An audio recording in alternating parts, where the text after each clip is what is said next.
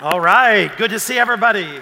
Glad you are here on this incredible weekend. I love that pre-teaching.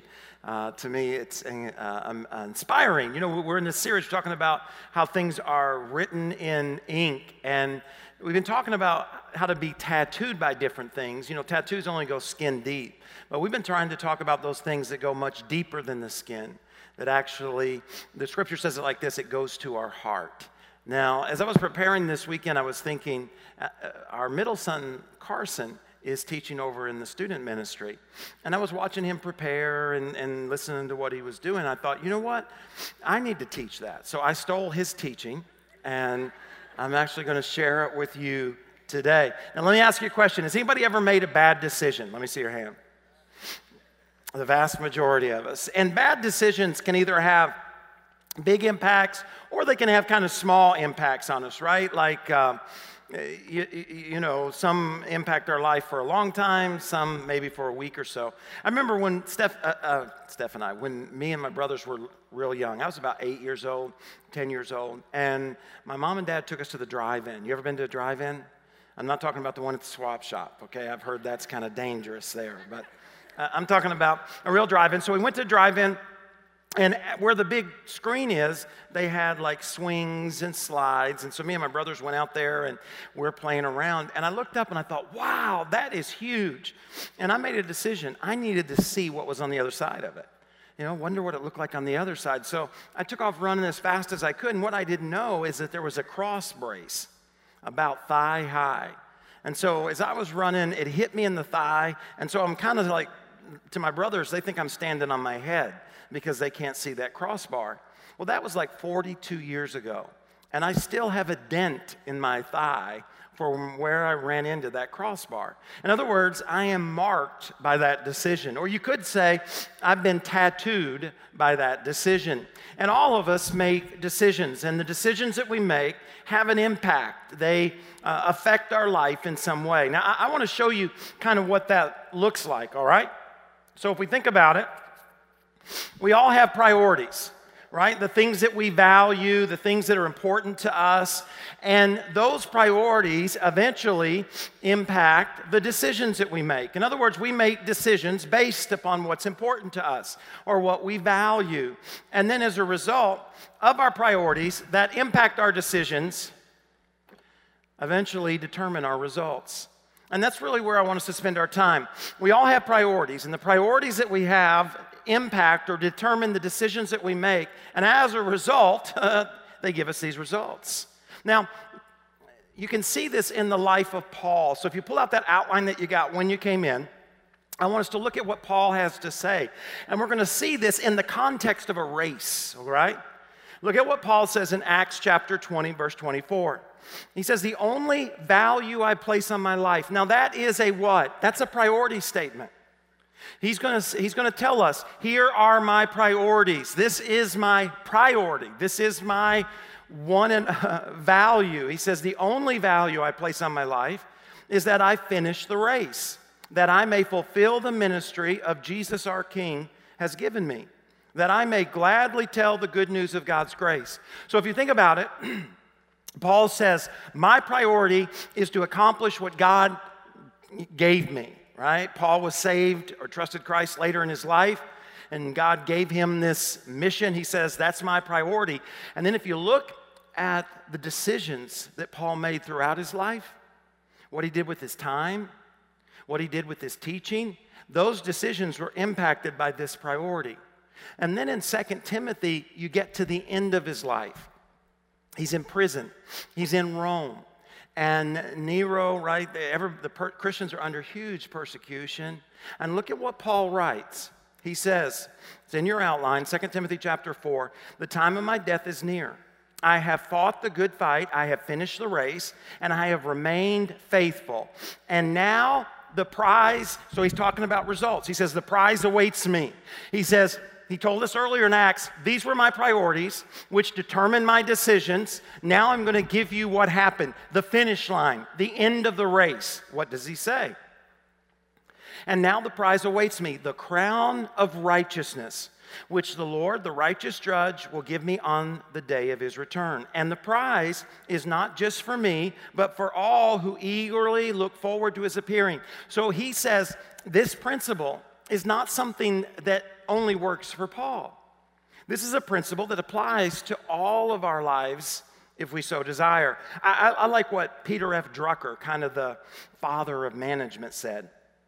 He said, whenever you see successful business, someone once made a courageous decision. So whenever you see a successful business, someone made a courageous decision. Now, here's what I like about this quote. You could change business with almost anything. I mean, think about it. You could say whenever you see a successful marriage, someone once made a courageous decision. Whenever you see someone successful in their health, someone made a courageous decision. Whenever you see a successful Christ follower, someone made a courageous decision. Roy Disney, for all you Disney fans, said something very similar. When your values are clear to you, right? So he says when you know your priorities, when your values are clear to you, then decision making becomes easy. So he basically is saying what we're looking at here. So how do we get marked by or tattooed by our decisions, these decisions that are a result of our priorities? Well, I'm going to give you 3 things real quick today, and I invite you to write these down. Here's the first one, and it's really what we've been talking about. Our decisions are determined by our priorities. So I have a question for you. If our decisions are determined by our priorities, what are yours? What are your priorities? Maybe there in the margin or somewhere in that outline, you could take just a moment, because I am sure that you've given this some thought.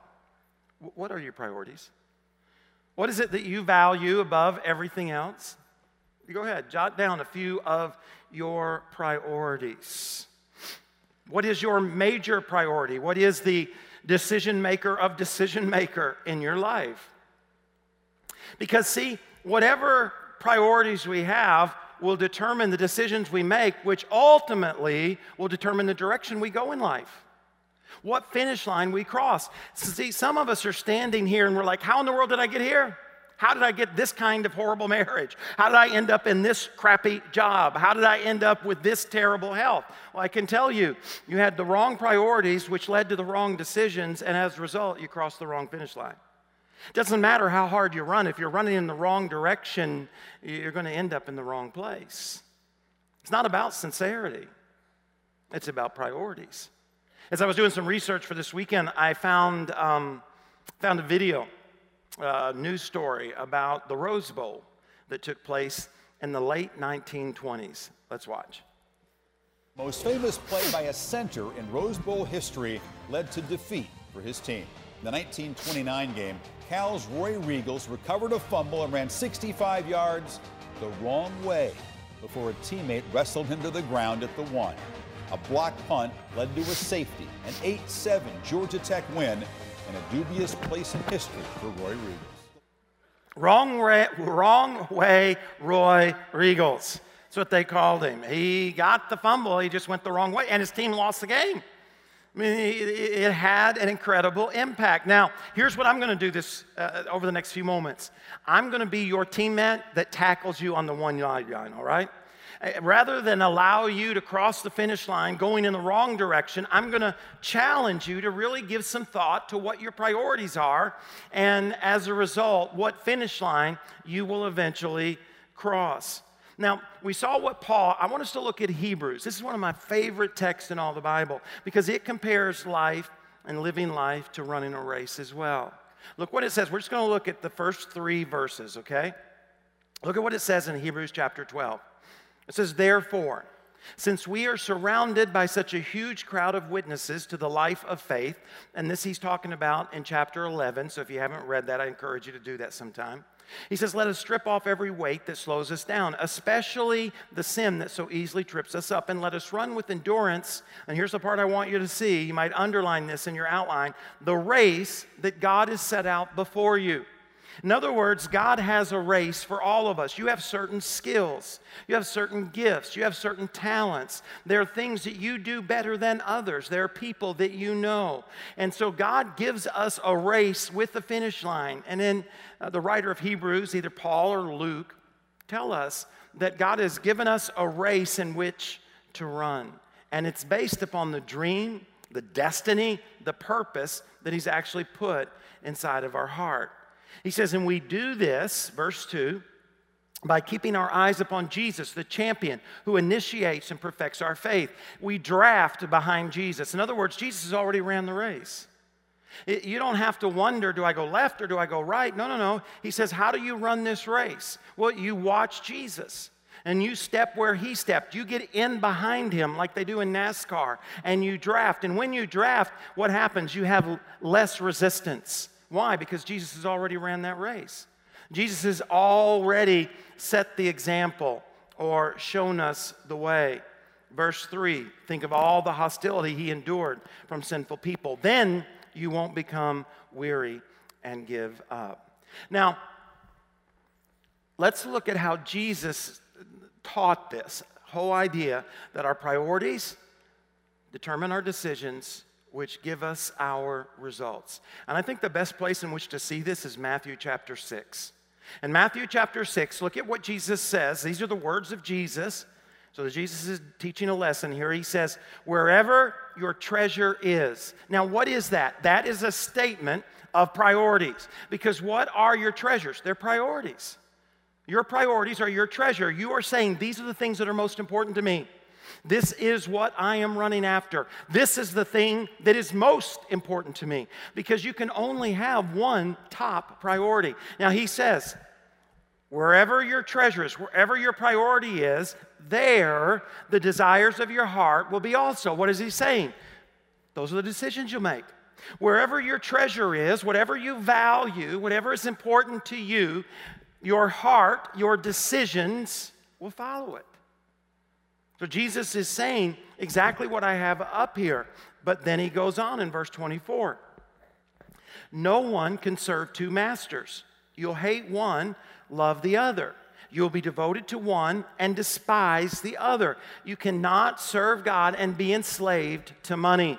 Now he's talking about money, but you could use really any priority. I want you to think of it. What's Jesus teaching us?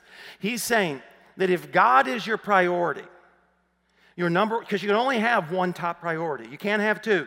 That's what he's saying. He says you can't love two things equally. There is only one top priority. And whatever that one thing is will determine the decisions you make about everything else. If God is that priority, then the decisions you make about your sex life, about your parenting, about your money, about your time, about your gifts, about your business, if God is the priority, then it will impact these decisions, which will determine what finish line you cross. Jesus is saying, now if money is your priority, if that's your number one thing, it will determine the decisions you make. It will determine what you do with your time, how you treat your family, what you spend your resources on. It'll determine everything, and therefore will determine what finish line you cross, what results you get. You could say family. If family is your top priority, then you will make all of your decisions based upon that priority. Whatever that priority is, and here's what Jesus is trying to teach us. There can't be two. Why? Because they war with one another. If money is your priority, or if family is your priority, if your business is your priority above God, it's going to take you in one direction, whereas if God is your priority, it's going to take you in another. And that's what Jesus is saying. He's saying kind of realize, because we like to believe everything can be important. We like to try to put everything. Now, he goes on in verse 33. Seek the kingdom of God above all else. What is that? That's a priority statement, isn't it? God says, I created you. I put a race out there in front of you. So let me tell you what your priority ought to be. Seek me above everything else. Make me your top priority. And he says, if you do, if you make me your top priority, then you're going to make decisions based upon what I have to say about your love life, your money, your time, all areas of your life, which is going to determine the finish line you cross. And what is the finish line? He says, seek first the kingdom of God. Seek me first, and then what? All these things will be added unto you. Now, don't miss what God's saying. God's saying, if you'll make me a priority, I will then add into your life your family, your dream, your destiny, your resources. But he says, if you make anything else a priority, and you know this, you see people who make their career their priority and they lose their family. You see people who make some kind of hobby their priority and they lose their job. I mean, we know this, but that's what Jesus is teaching right here in Matthew chapter 6. Now, in my notes here, I wrote in very bright letters the word important, because I think we miss this sometimes. Your priorities are what you do, not what you say you're going to do. Can I say that again? Your priorities are not what you say. In other words, you may have written down some really cool things. My wife. Did you see that, honey? My wife is my priority. God, you're in church. God is my priority. My health. Your priorities are not what you say they are. They're what you do. In other words, you can say health is your priority. But if you make a decision to eat the brownies, guess what? Health is not your priority. That's not what the priority of health does. It doesn't eat the brownies. It says no to the brownies. You can say health, but if you don't get up and work out, that's not what the priority of health does. A lot of folks like to say, God is my priority, but they're not faithful to his house. They're not serving with their gifts. That's not what the priority of God does according to Scripture. You can say your family is priority, but you're never around. Well, they're not your priority. What you do is the reality of what it is that you and I value. So like I said, there are a couple of questions. What are those priorities? But then this is probably the most important question. Here's the way I wrote it. How do we do what we say we want to do? Right? I mean, okay, Troy, if that's true, if my priorities aren't what I say, but they are what I do, then how do I do what I say I want to? In other words, if I say that I want God to be my priority, how do I make that happen? If I say I want my family to be priority, how do I make that happen? Well, I think there's one word, and it's in the second thing that I encourage you to write down, is that our priorities demand discipline. Our priorities demand discipline. Now, remember the Apostle Paul. We looked at the scripture where he said, my priority is to accomplish what the task, the dream, the destiny that God's given me. Then in 2 Timothy, we looked and we saw that he crossed the finish line. He won the crown.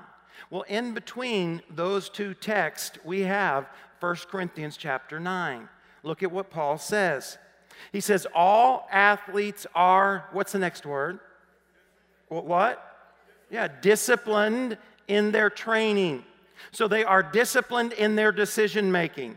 They do it to what? Win a prize. Their priority is the trophy, the gold medal, stand on the step and get all the applause. That is their priority. Therefore, it affects what time they get up. It affects how much they practice. It affects what they eat. It affects every area of their life so that they can accomplish their priority. And Paul says that they do that for something that's going to fade away, okay?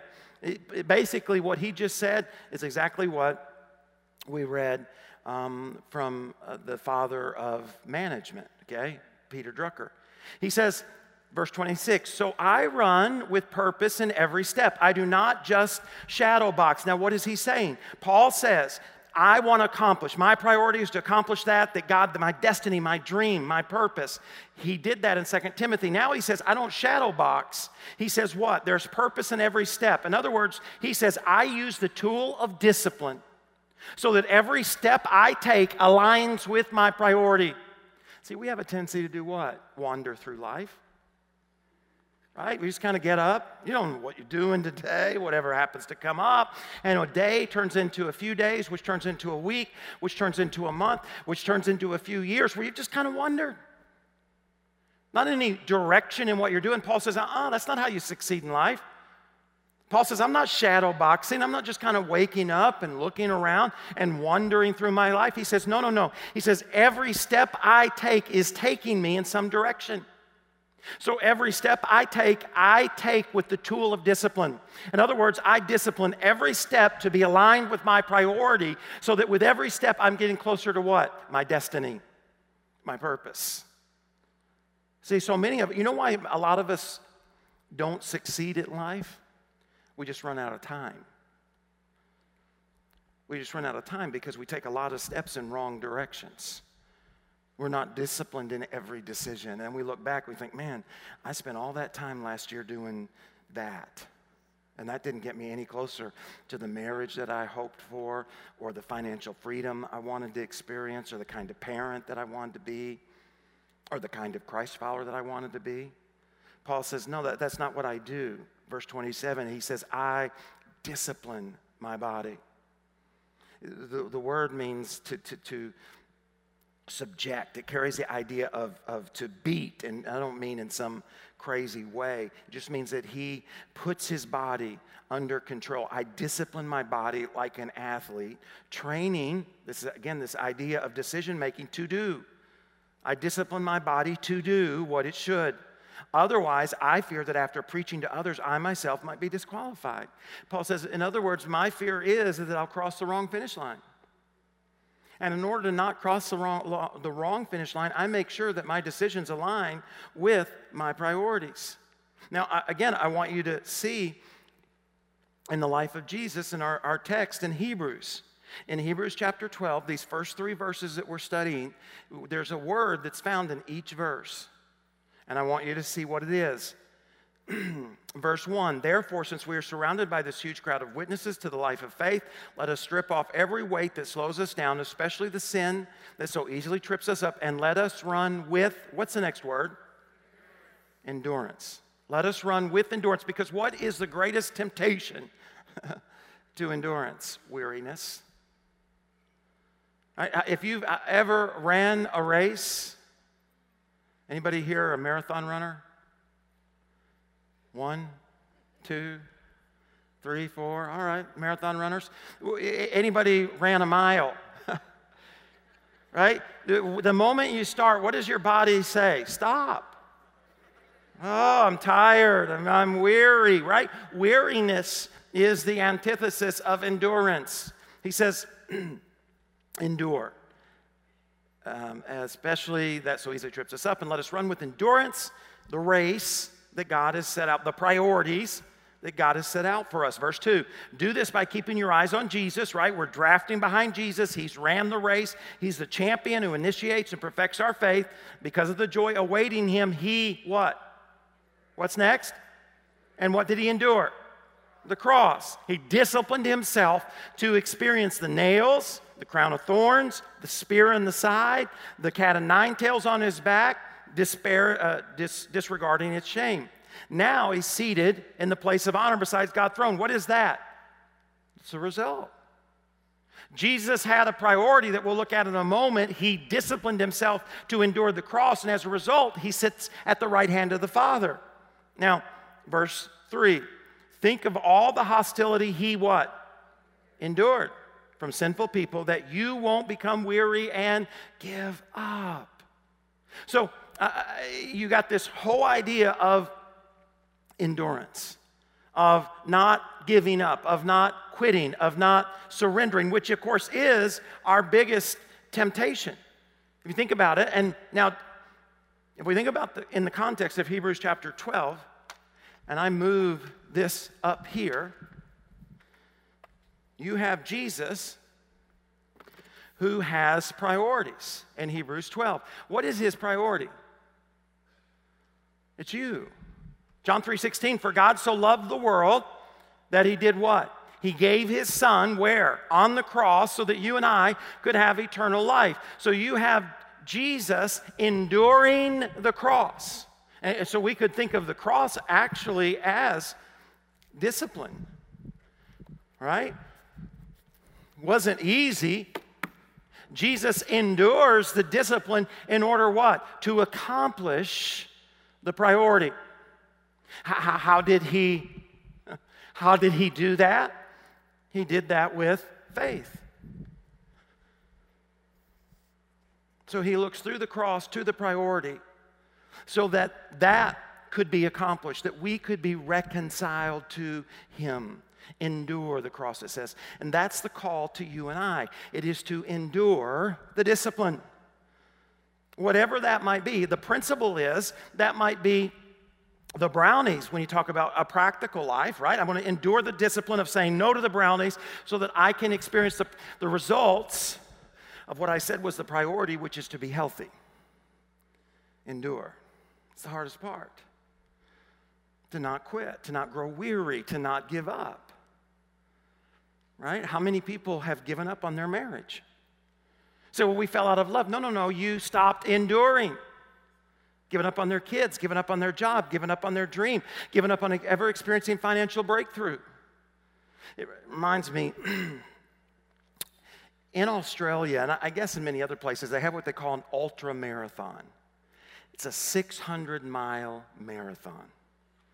And so in 1983, they were running this ultra marathon in Australia from Sydney to Melbourne, like I said, around 600 miles. And you had all the people who race and run. They had their Nike shirts and their little flimsy shorts and their tennis shoes and everything, and they're getting ready to run this race. And up walks a gentleman by the name of Cliff Young. He's a potato farmer. He's wearing overalls and you know those big rubber boots like you wear when it's raining? He walks up to the registration table and he says, "I'd like to run the race." They kind of laugh. What do you mean? Oh, by the way, he was 61 years old. So I'd like to. I ran a lot when I was a kid. I used to chase the sheep around, and we couldn't afford a tractor, and we couldn't afford any horses, and I think I can do it.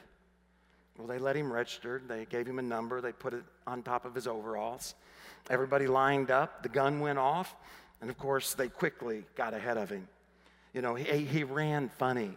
He kind of shuffled. And, you know, he fell way behind. Now, what these professional runners would do is they'd run for 18 hours and then they'd sleep for 6. Run for 18 and sleep for 6. And it would take them about 7 days to go the 600 miles. Well, Cliff never had a coach to tell him how to run the race. He had never really practiced running the race. See, he didn't know you were supposed to stop and sleep. So while all the other runners stopped to sleep for 6 hours, Cliff just kept running. By the third day, Cliff wasn't behind anymore. Instead, he was now ahead. Come to find out, Cliff Young actually won the race. He set a world record by 2 days.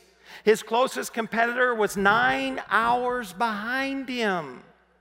61-year-old, he didn't wear his false teeth because he said it rattled when he ran.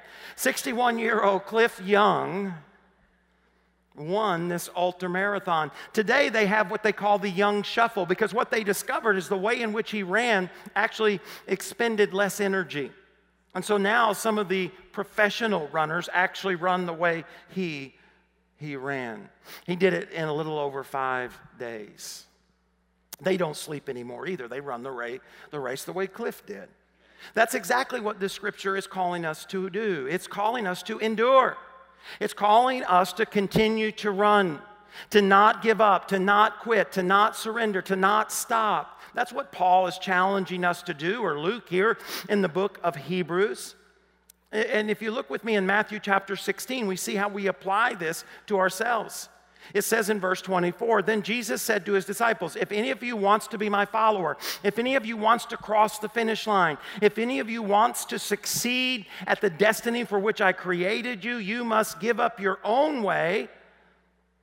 That's what Jesus did, right? Did Jesus want to go to the cross? No. Remember in the garden, what did Jesus pray? "Father, if there's any other way, man, let's do it that way. But," what did he say? "Not my way.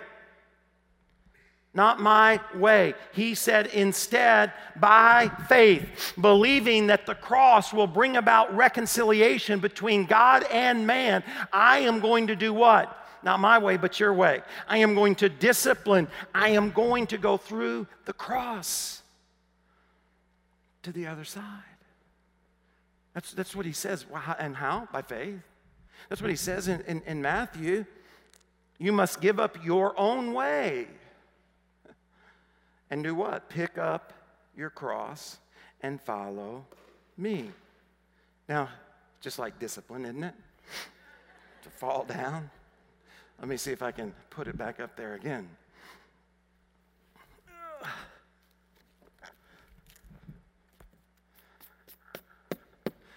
Dust it off. All right, stay up there. Okay? So that's what Jesus did. By faith, through discipline, to the priority.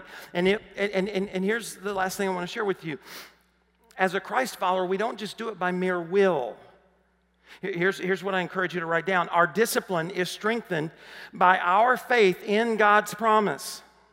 Our discipline is strengthened by our faith in God's promises. Look at with me in Hebrews chapter 12, verse 2. We do this. We do what? We discipline ourselves to live our priorities so to be able to accomplish our dreams. We do this by keeping our eyes upon Jesus. We draft behind him. We do what he did. Why? It says because, and here's how Jesus did this. Because of the joy awaiting him, he endured the cross, disregarding the shame. Because of the joy awaiting him. What was the joy that was awaiting him? Well, what's on the other side? What's the joy that allowed Jesus to say, not my will, but your will? It's the priority. It's you. It's me. Jesus is here on the cross. He's yet to bring about reconciliation. But he's on the cross. He's obedient to what the Father has asked him to do. Why? Because of the joy, the finish line, the reconciliation of you and me unto him. And he does that how? By faith. And he calls us to run the race the same way. How do we run the race? We run the race believing that when we discipline, when we endure our cross, we do it how? Believing. You could not just put priorities up there. You could actually put priorities and promises. How do we do it? By faith. Have we experienced our marriage come back together yet? No. But why do we endure the pain of watching our spouse reject or push back on? Because we believe in the promise. It is our priority. Why do we not give up on our kids? And why will we endure them making bad decision after another, bringing discipline into their lives? Why? Because we believe in the promise. It says he endured the cross, but he didn't endure the cross by his will. He endured the cross by his faith in the promise of the Father. And you and I do the same. Don't give up. Why? Because of the promise. I endure the discipline, strengthened by my faith in the promise. But you know what happens so many times? Is when we get to the cross, when we get to the discipline, we do what? We turn away. Oh man, that's just too tough. We're just not in love anymore. You know what? That's never going to happen. I'll never have financial breakthrough. We always have reasons. If you go to Numbers chapter 14, you might remember the story of the people of God. Remember what God told them in Egypt when they were in bondage? He said, I'm going to take you to the promised land. Remember what the promised land is? We talked about it last week. It is your destiny, your purpose. It's John 10:10, the abundant life, your success, your dream. God says, I'm going to take you there. He took them across the Red Sea, defeated the Egyptian army, and they get to the edge of the promised land. They send in 12 spies. 10 come back and say, there's no way we can do it. It's too big a cross. There are giants in the land, and our kids are going to be killed, and we're going to be enslaved. There's no way. We cannot endure that cross. And they chose not to. Remember what God did? When they turned their back on their faith and they walked away, God said, for 40 years you will now wander. The generation that was unwilling to endure would never experience the promise. Now, there's a part of the story maybe you have forgotten. If you read the very next paragraph, you know what happened to these folks who turned their back on the faith the very next day? They changed their mind. They went to Moses and they said, you know what, Moses, we can endure. We can cross the Jordan River. We can go into the promised land. We believe. It's been our priority. It's the reason we endured suffering in Egypt. It's the reason that we believed God to cross the Red Sea. And it's the reason that we find we can do it. And Moses says, no, you've already turned your back on it. God says you're going to wonder. If you read the text, they're like, no. And they go anyways. And you know what happens as a result?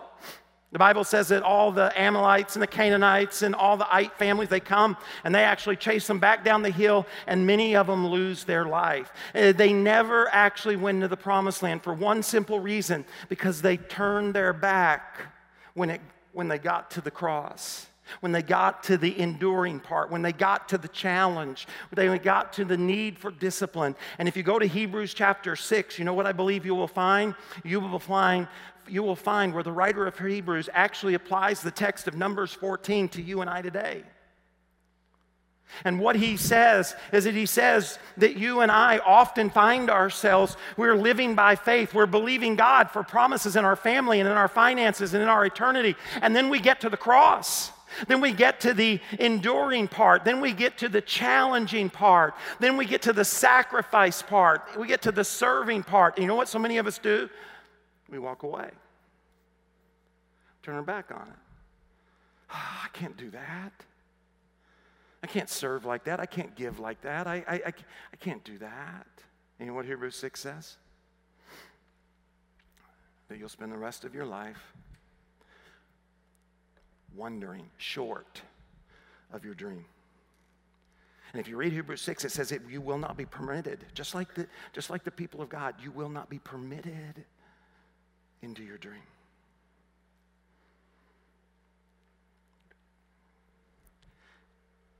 That's hard for me as a pastor, because I know that it's weekends like this where we all stand in some way or another at the Jordan River. We all stand because I have challenged you to step out in faith in an area in which we all have treasure. We all have a priority.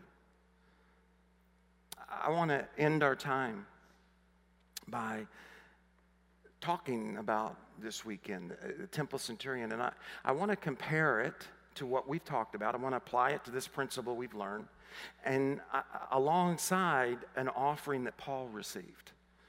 Okay, Paul received an offering in 2 Corinthians for the church in Jerusalem. And I want to apply what we've learned to his offering and to ours. The first thing that I want us to see is the priority of Paul's offering.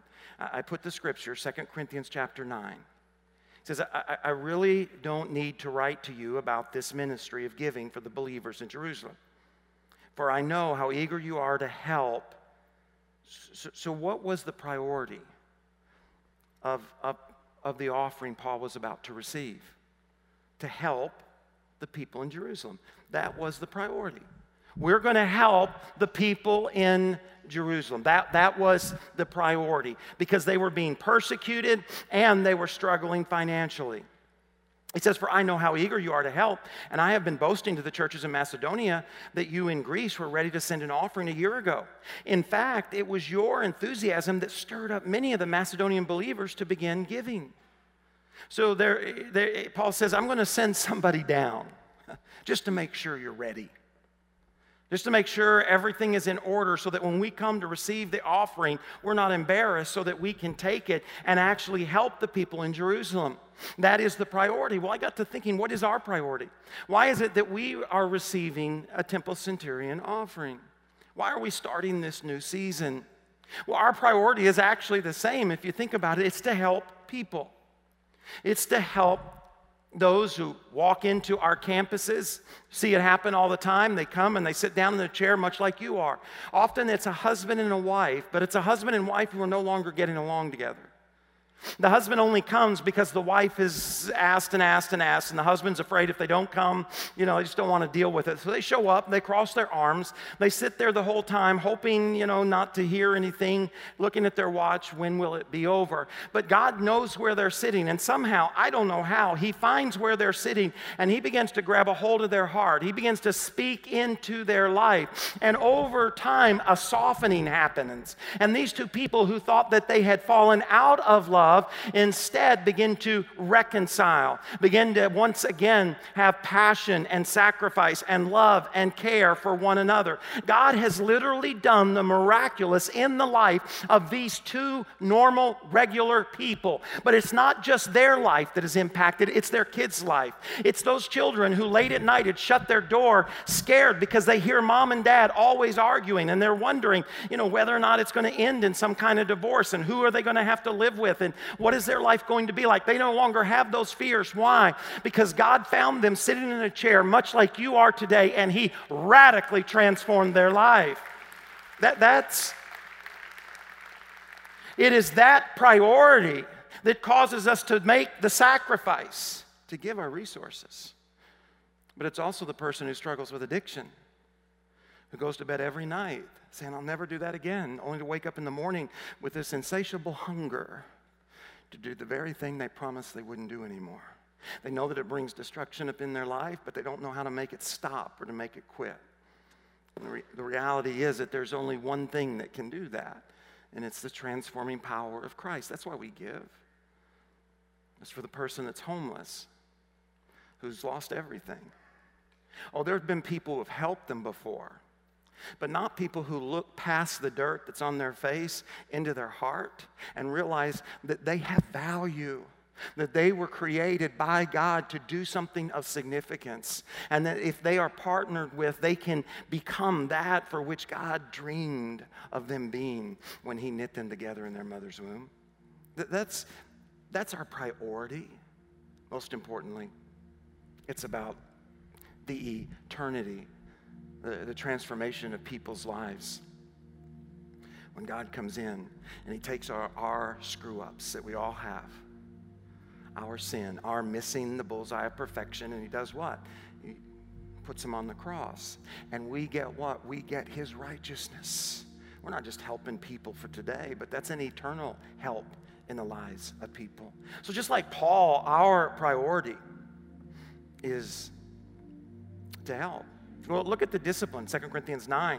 He says, but I want it to be a willing gift, not one given begrudgingly.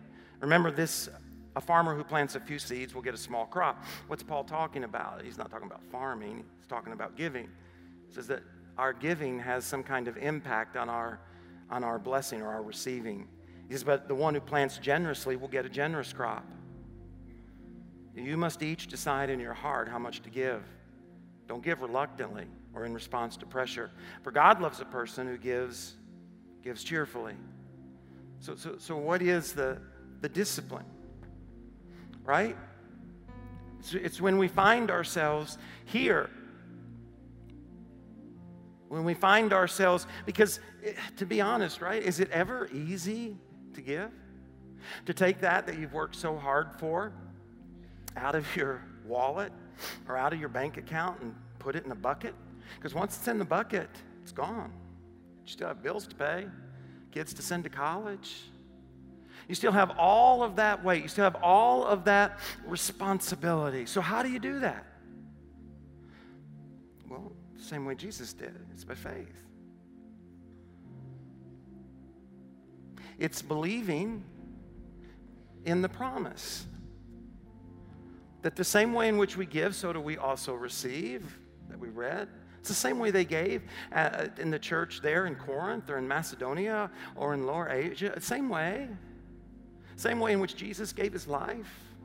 The same way in which Paul preached the gospel. We walk by what? By faith, not by sight. We have yet to attain, and yet we discipline. Why? Because of our faith in attaining, in experience, in walking in God's promise.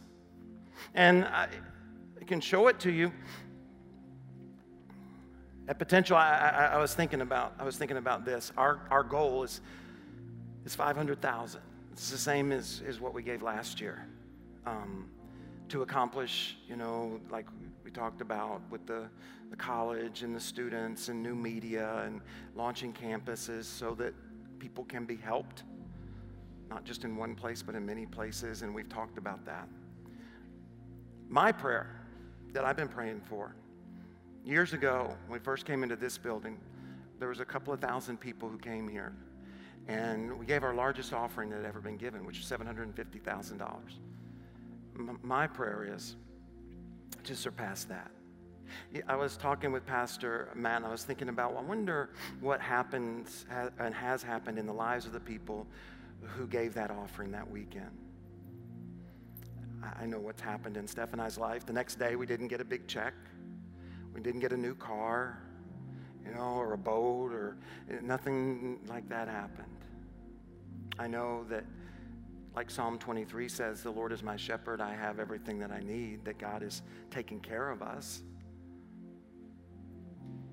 I do know in the life of the church that it was after that offering that we launched our campuses, that we started the television, that the church really began to grow. I do think that when we're willing, by faith, to endure, well, the scripture says, look with me. What is the promise? Well, again, it's this same passage, 2 Corinthians 9, and God will generously provide, what's the next word? All you, that's you and me, need. Then you will always have everything you need. That releases a lot of anxiety, doesn't it? If that's true. I mean, if you can trust the scripture, you will always have everything you need. And it says plenty left over to share with others. Not just all you need, but like with the fish and chip day that Jesus talked about, plenty left over. In the same way, he will provide and increase your resources and then produce a great harvest of generosity in you. You will not only experience generosity, you will become generous. You will be transformed on the inside. Yes, you will be enriched in every way so that you can always be generous. And then he says, when we take your gifts to those who need them, they will thank God. So he says 2 good things will result from your ministry of giving. The needs of the believers in Jerusalem will be met, and they will joyfully express their thanks to God. So the priority will happen, hence will the promise. People will be helped, and you and I will be blessed. Verse 15, Paul says, and this is my prayer for next weekend. Thank God for this gift. It's too wonderful for words. Paul went around to all of these churches. He received these offerings, and then he went to Jerusalem. And he says, I was blown away. Now, in order to prepare them, Paul did what we've done for the last 5 weeks. He says, I'm going to send someone down there. He says, I know you say you're excited, but he says, I'm going to send someone down there. And for the last 5 weeks, we've been challenging you to prepare an opportunity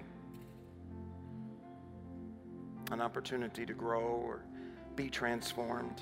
There's no doubt that for everyone who calls themselves a Christ follower, it is a moment of decision, isn't it? I mean, it is that moment where we determine whether or not we believe the scripture to be true or not, whether it's full of good ideas or it's actually God-breathed. Because if it's God-breathed, there's an incredible promise on the other side. But you have to do it by faith. We walk by faith, not by sight. The experience is on the other side of the endurance. And so I want to give us an opportunity, invite all of us, I guess, is to take the offering that you were given and, fill it out, do whatever you've already done. Place your offering in there. If you gave it online or in some other way, I still would love for you to be able to participate. Is to take it and place it at the cross, because it is a sacrifice. But at each of the crosses there is a pen. And I want you to write on the cross, if you'd like, what it is that what the priority. We're not paying God to get something. We're enduring, we're trusting in order to experience. What is that priority? Maybe it's a name of a friend, somebody you want to see come to Christ. Maybe it is what you want God to do in your life. I don't know. But you do. You know what you want to be the priority of your life, not just say that it is. And maybe you can jot that down on the cross. We've got crosses throughout the auditorium. We have one up here on the platform. You can use it as well. Would you bow your head? I'm going to pray for us. There's a cross up in the balcony as well. I'm going to pray for us, and we're going to worship. And as we do, it's an opportunity for you to bring to God that which He has nudged your heart to give. Father, we come by faith. For many of us, it's a giant step. So many times we've gotten to this point in our life and we've turned around. We've been unable to trust you this far. But today,